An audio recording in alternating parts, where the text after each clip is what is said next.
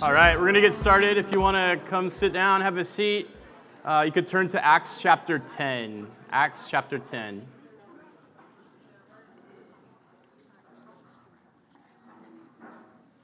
It's good to be back after having a couple of weeks preaching break. It's always refreshing for me, and this is kind of a refreshing season, even in the midst of the heat. I hope this is a time of just rejuvenating for you as we kind of take a pause from our normal routine. But I'm excited to continue the series. We started it last week about the Holy Spirit. And the story today takes place in the first century in this town called Caesarea. And there was a man named Cornelius that lived in this town. And he was a Roman soldier. He wasn't just a Roman soldier, he was a centurion. So he was, locally, he was kind of a big deal. He was in charge. We know that he's a God-fearing man. It tells us that he's generous, that he gives to those in need, that he spends a lot of time in prayer. And there was one day in the middle of an afternoon around 3 p.m., he ends up having this vision. And in the vision, he sees this angel or this angelic being that comes to him and talks. And in the midst of this vision, it tells him that he needs to go to this place called Joppa and find this man named Peter there and have Peter come and teach him about the ways of God. Right when this is happening, this man Peter, some of you have heard of him, one of the disciples is living in Joppa, and he has a vision as well. And in his vision, all sorts of different stuff's coming on. But towards the end of the vision, he's told that there's a man that's looking for him. And sure enough, Cornelius' guards get to his house and want him to come out to meet. And Peter says, that's so strange. I just feel like I had this dream and God spoke to me and that I'm supposed to go with you. And this meeting happens. And Peter goes and meets with Cornelius.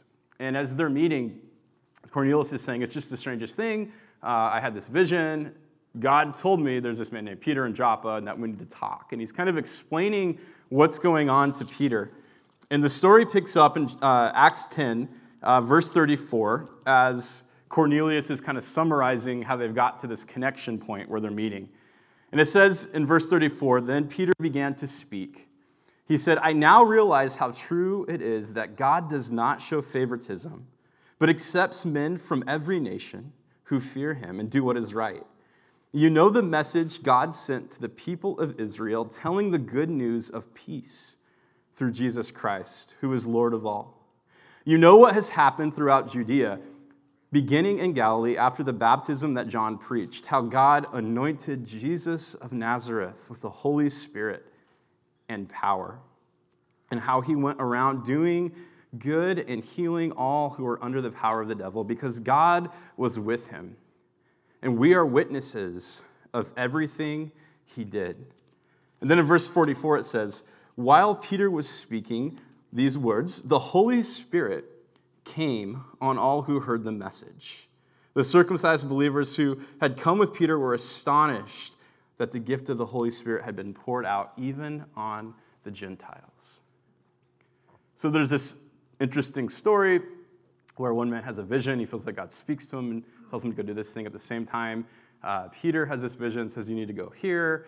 And then Peter's telling the story about who Jesus is, and he's saying like the Holy Spirit came on Jesus, and all of this amazing stuff happens. And then as he's telling the story, the Holy Spirit falls on the whole crowd that is listening. Like looking back on this story, it'd be interesting. You could say like God's setting some things in motion here. And there's a whole lot going on with like this Roman soldier who's a Gentile coming to faith in Jesus, becoming a Christian. But when you would kind of look back and say, what in the world is going on here? It seems like God is orchestrating certain events, and he's being very specific. This is something very mysterious and wonderful. And then this idea that the Holy Spirit's kind of been interacting with these relationships falls on this group of people. They would have just been filled with awe and wonder. A story about the Holy Spirit, it's always something that feels a little bit wild. It always feels like something that's mysterious. When we deal with this topic of the Holy Spirit, you might grow up in kind of a faith tradition where this is a comfortable conversation for you. You might grow up in no faith at all, and it just sounds bizarre. But like, what in the world is the Holy Spirit doing in this story? What is the Holy Spirit? Who is the Holy Spirit? We have these questions about this mysterious presence. It feels like, if you're like a Star Wars fan, it's like the Force, like what in the world is it? And what we want to do over the next 3 weeks is just explore kind of who the Holy Spirit is and what the Holy Spirit does in our life. So last week we had Christy Fay speak, and she talked about how the Holy Spirit leads us to discernment. When we had planned these sermons together, that was actually like the 4th sermon in the series, but she preached here last week because I was out of town. So we're jumping in today with just a simple definition. Who is the Holy Spirit? What is the Holy Spirit? Now, the easy answer would be this, that when we understand the nature of God, we know that there's this idea of the Trinity, right? There's God the Father, there's the Son Jesus, and then the Holy Spirit is the third person of this Trinity. And here in verses 37 and 38, that Trinity are all present. God comes and he empowers Jesus here on this earth with the Holy Spirit. And so the simple answer is, when you understand God, the Holy Spirit is the third person of the Trinity. But how do we understand the Spirit, God's Spirit here on earth? And if it is something that's mysterious, Oswald Chambers said this about the Holy Spirit. It says, the Spirit is the first power we practically experience when we come to this relationship with Christ. But it's the last power that we come to understand. This is Oswald Chambers, who wrote My Utmost for His Highest, really smart guy. So if he's saying this, I'm like, that's okay that there is some mystery around this presence of God in our life. The Holy Spirit, we find, is present from the very first chapter of the Bible in Genesis chapter 1. When it starts to talk about the creation of the world, it says that this uncreated matter was dark and chaotic, and the Holy Spirit was hovering over these waters, and it starts to bring order and life out of the chaos.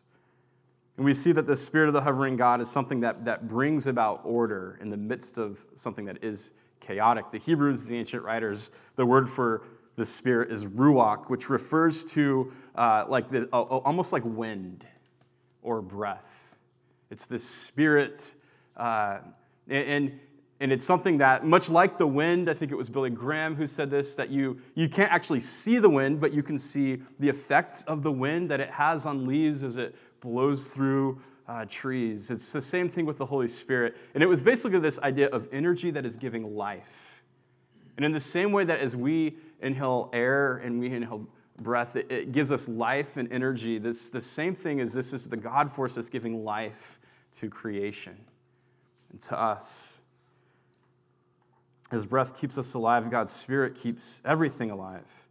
In the Old Testament, we find that this Spirit is allowing Joseph to interpret dreams. It's giving artists creativity in the temple. The Holy Spirit is giving prophets a word of God about the heart of God to culture. The Holy Spirit's interacting with people in all sorts of different ways. And if we want to know who the Holy Spirit is, it's hard to even fit this into a whole sermon, because this is the diversity of God, of how he interacts in the world with us. In the New Testament, this idea of the Holy Spirit, as we find here in Acts, is the Greek hagios pneuma. Hagios meaning holy or sacred or set apart or something different or something that stands out. And that's what the experiences we have with God, they're something that feels a little bit different about them. It's hagios. It's holy. And pneuma, again, the Spirit's breath, wind, air. The presence of God in our life. In John 14:16, Jesus says that we should be awaiting this comforter that will come. And he describes the Holy Spirit as this idea of someone who comforts. And the word for that is made up of two words. One is fortis, which means to strengthen. This Holy Spirit is something that comes in power and it strengthens. And calm, which means to be in the company with. Jesus is saying this comforter will come, and it is to be in the company with something that will strengthen you. Romans 8:26, the Apostle Paul talks about the Spirit, and he says that this Holy Spirit intervenes and it helps us. And in times of suffering, when we're praying and when we're confused and we don't even know what to pray, that Holy Spirit intervenes. We have this language that we have with God. And here in Acts chapter 10, we have this story about the Holy Spirit at work in the life of Cornelius and Peter and the community that is gathered. And what we find about Acts is it's written by this man named Luke. And Luke was a doctor. And Luke wrote something else in the Bible, the Gospel of Luke. So Luke and Acts together make up about 25% of the New Testament, but Luke talks about the Holy Spirit so often that most of the references of the Holy Spirit in the New Testament, about 50% are found in these two books of Luke and Acts. And as Luke is telling the story about the Holy Spirit, and he's telling the story of Peter talking to Cornelius and explaining Jesus, he goes back to one of his old stories in Luke chapter 3. And that's what I want to pick up on, and as we're just catching glimpses of the Holy Spirit in these sermons, there's kind of three movements of the Spirit that we find in the life of Jesus in Luke chapter 3 and 4. So let's turn there. Luke chapter 3, we'll start in verse 21. It says, when all the people were being baptized, Jesus was baptized too. And as he was praying, heaven was opened, and the Holy Spirit descended on him in bodily form like a dove. And a voice came from heaven, and it said, you are my Son, whom I love, and with whom I am well pleased.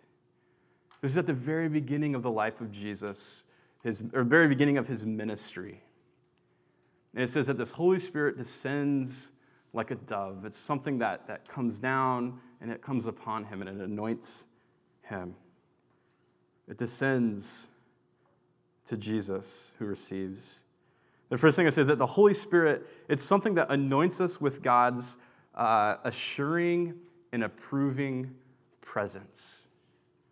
The Holy Spirit is something that anoints us with God's assuring and approving presence in our life.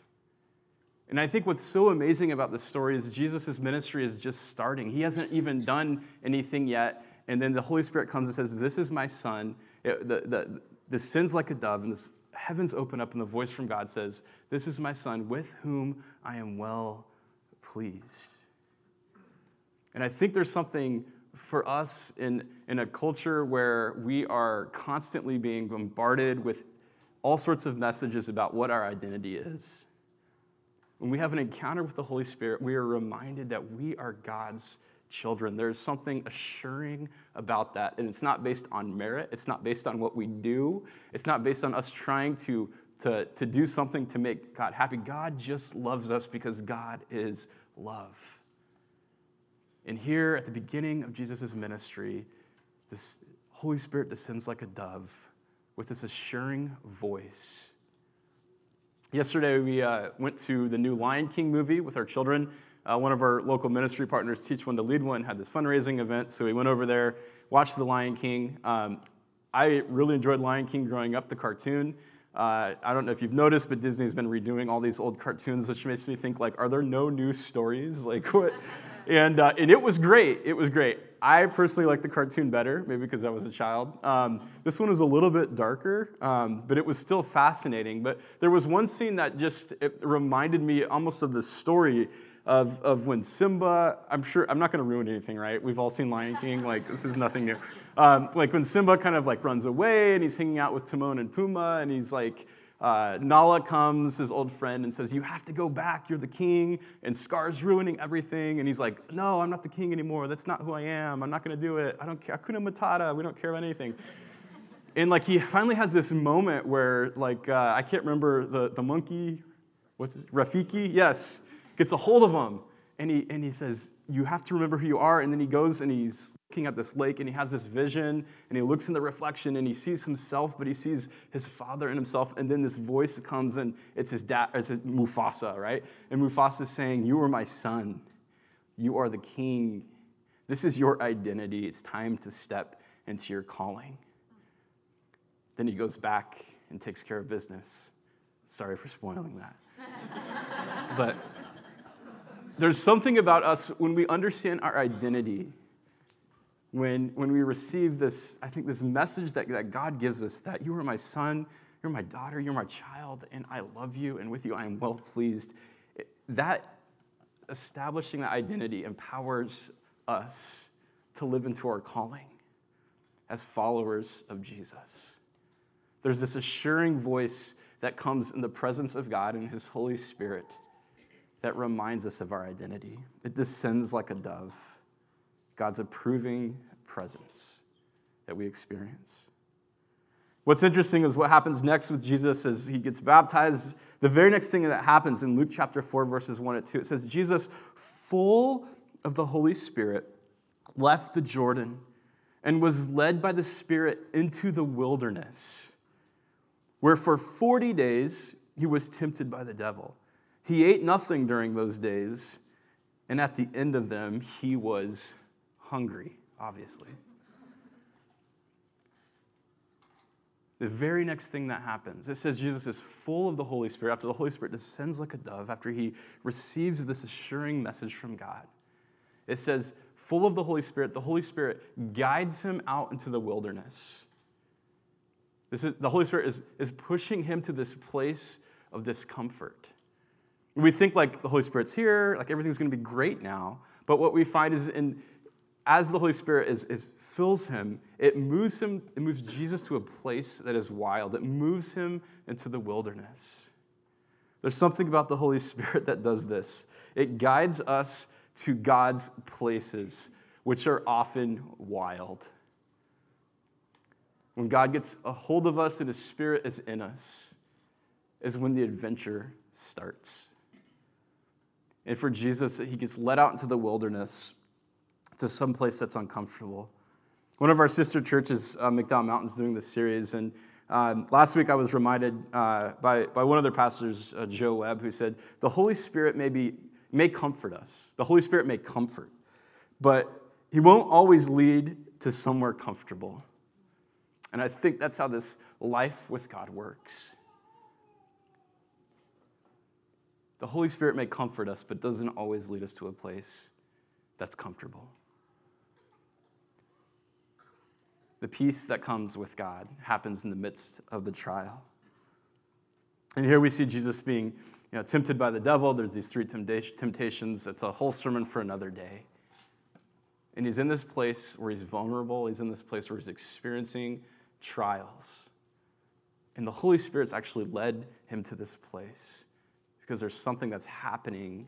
There's something that God is doing in this place of discomfort. In a few weeks, I'm going fishing, deep sea fishing in the Pacific Ocean. And here's the thing. I've never done it before. And I'm not what you would call outdoorsy fisherman. I'm excited. It's going to be something that's uncomfortable for me. I'm going with Jason Bauer and Cole Bauer. I don't know if they're here today. They must be out of town prepping for the trip, maybe. I don't know. But as I'm getting ready to do this, I have like terrible luck fishing. When I was a child, I remember being at Lake Powell. I think I made like the fishing gods mad somehow. Like I remember I caught like 25 bluegill when I was a kid, and I put them in a bucket, and my dad was like, you need to like let them out or they're gonna be dead the next day. I was like, yeah, whatever, and I forgot. And the next morning I woke up with like 25 dead bluegill, and I was like freaking out, like didn't know what to do. Ever since then, I just have not been able to catch fish. It's like whatever the fishing gods, I don't know, like they don't let me. So like I'm excited to go on this trip. It's gonna be very uncomfortable for me. It's going to be new. But I'm trying to learn about like the type of fish that we'll be catching. And I'm super excited to go out on this boat with Jason. If I'm not back in 2 weeks, anyways, but as I'm reading about these fish that we're going, I don't know, I stumbled upon this fish called the frillin goby. I don't know if you've ever heard of the frillin goby. It's an ugly fish, 10 to 15 centimeters long, that lives in tropical and subtropical regions around the world. I Googled a picture of it. I don't have it. It looks like some sort of creature off Stranger Things. And it lives in like the shallow waters, and it lives in rock pools. So what happens with this fish is that like during like low tides, they get kind of stranded in these rock pools, which makes them vulnerable to predators. So like birds will come in, dive bomb the goby and steal it. But there's something that happens as a defense mechanism with this small little fish, is that when the birds come to the rock pools, it is able to dart and jump out of the rock pool, across rocks into another rock pool. And it can go from rock pool to rock pool to avoid predators, to avoid birds that would try to eat it. And what's fascinating is you think like it is just like, has a bird coming and is just jumping desperately for its life, hoping to hit water somewhere. is kind of what you would see if you're observing it. Like, oh, this is like suicide mission, just jump to get out of the way kind of thing. And but they always tend to land in another rock pool. Always. They almost never miss. They're incredibly accurate. So scientists started studying this. They're like, what in the world is it like? It jumps in the air. It doesn't have wings. Like, how does it control where it's going? How does it know where the other rock pools are to avoid these predators? And as they started to study these fish, the goby, what they found, it was absolutely fascinating. That when there's high tide, when the water is all the way up, these fish will roam around all of the rock pools. And they have like a pea brain, but they're able to make calculations on how far these pools are from each other, so that when the tide goes out and the birds come, they know exactly where every pool of safety is. And they're not just jumping blindly, they're jumping from the instinct of what they have prepared to avoid predators. And I'm sitting there thinking, like, nature, isn't this just amazing? This is just fascinating that these little ugly fish have the ability and the instincts to do this to avoid predators. But when I was thinking about like the Holy Spirit's work in our life and how often we're led to places of discomfort and places that are wild, I thought this sometimes might feel like what life with the Holy Spirit is. Here in the wilderness, we have Jesus being tempted by Satan, the evil one, who's trying to destroy. And through these temptations, full of the Holy Spirit, he responds. And when we think about the life that we have, how in the midst of everything that like Satan throws at us in this world, when the Holy Spirit is with us, it's almost like this instinct that goes ahead of us and tells us where the places of God are that are safe. And I think this is, in a strange way, how the Holy Spirit works in our life. It guides us to these different pools. And it might feel wild and it might feel unpredictable, and yet at the same time, there's a sovereign God who is behind it, protecting us. When the Holy Spirit anoints us with God's approving presence, and then it guides us to God's places, which often seem wild, and yet God is with us in the midst of that wild. And here's what happens. After Jesus comes out of the wilderness, it says in verse 14, Jesus returned to Galilee in the power of the Spirit. I think that's interesting phrasing. Like, we know that the Spirit's descended on him. We know that he's full of the Holy Spirit. But now that he's gone through the trials, it says that he has returned to Galilee in the power of the Spirit, and news about him spread through the whole countryside. He was teaching in their synagogues, and everyone praised him. The Holy Spirit empowers us to accomplish God's mission and God's purpose in this world. And this empowerment comes in Jesus, and what we find is like from here, this jump starts his whole ministry. And for the next 3 years, when you look at the life of Jesus and you look at what he accomplishes, the gospel writer John says there's not enough books to fit all of it in. From the empowerment of the Holy Spirit, he's able to do amazing things. Empowered by the Holy Spirit after he's gone through the trials and the temptation in the desert. This Holy Spirit empowers us to do things that I believe are supernatural. And I think that there are two things that we take from that.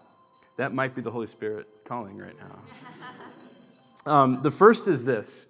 When we are trying to do work on our own power, it leaves us exhausted, burnout, unsatisfied.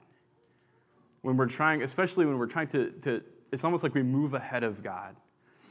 Corrie ten Boom says this: trying to do the Lord's work in your own strength is the most confusing, exhausting, and tedious of all work. But when you are filled with the Holy Spirit, then the ministry of Jesus just flows out of you. And I think that's true when we try to do work on our own without God's presence in our life. It just leads to burnout.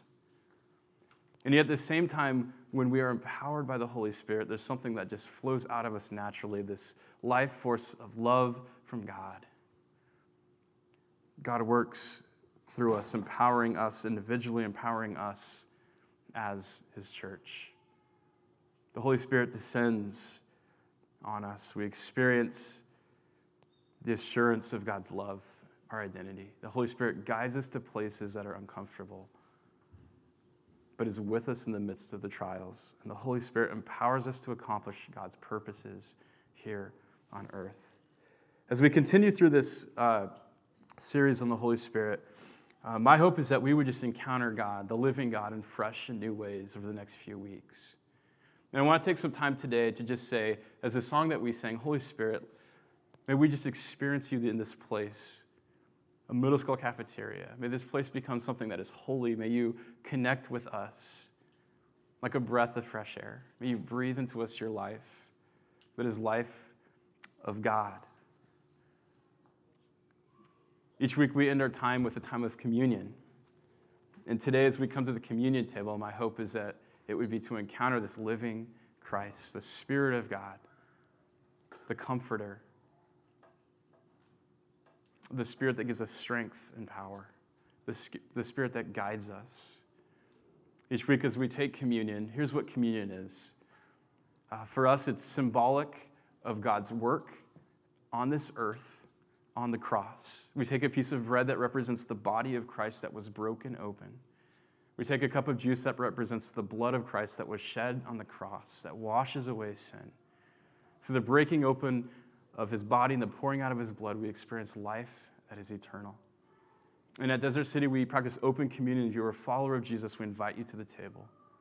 But as you approach the table today, may you approach with an openness to the Holy Spirit of what God wants to do in your heart and in your soul and in your life. May you allow God to just breathe his Spirit into you as we come to the table. I want to close with this prayer from St. Augustine about the Holy Spirit, and it says this. It says, "Breathe in me, O Holy Spirit, that my thoughts may all be holy.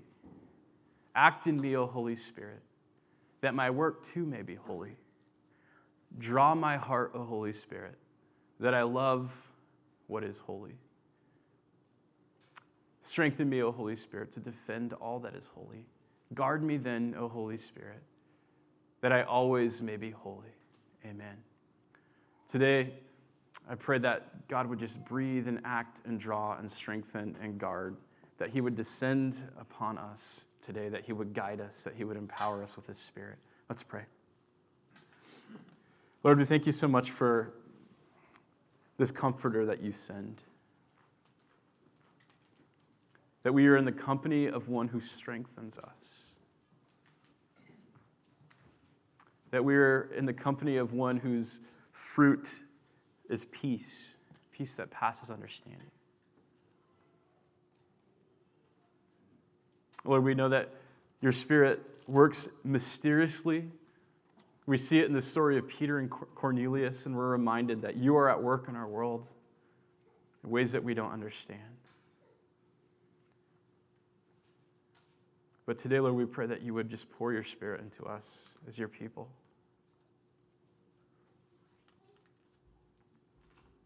You would remind us, that you would assure us of your love and our identity as your children. That you would guide us even to places that feel wild and uncomfortable, knowing that we're in the places that you want us to be. Lord, that you would empower us with your supernatural love.